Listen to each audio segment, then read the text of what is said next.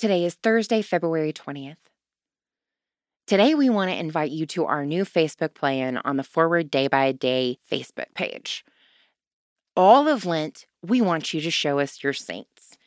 These could be pictures of you dressed up as any of the saints featured in Lent Madness, your friends, your coworkers, your classmates, what have you.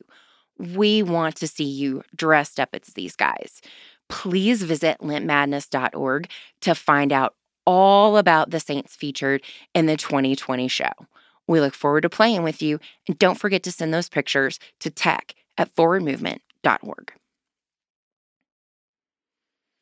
Isaiah chapter 6, verses 3-4. And one called to another and said, "Holy, holy, holy is the Lord of hosts. The whole earth is full of his glory."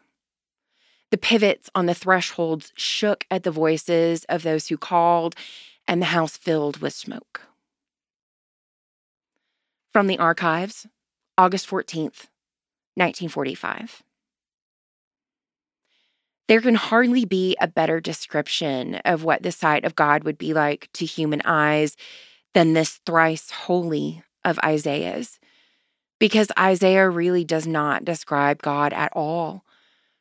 He describes the surroundings, the effect on the onlooker, and the voices he heard. Great authors have noticed this remarkable passage of Isaiah and have used this device of indirect description. The picture that comes out is remarkably vivid and yet unmarred by any single false detail.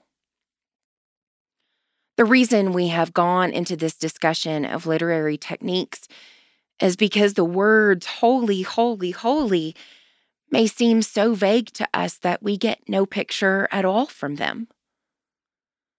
Remember that in these words we are describing God, and we must put all the good we know and all the reverence we can into them. Pray for the dioceses of Ikeduru and Ika, both in Nigeria. Moving forward, what will your offering to God look like today?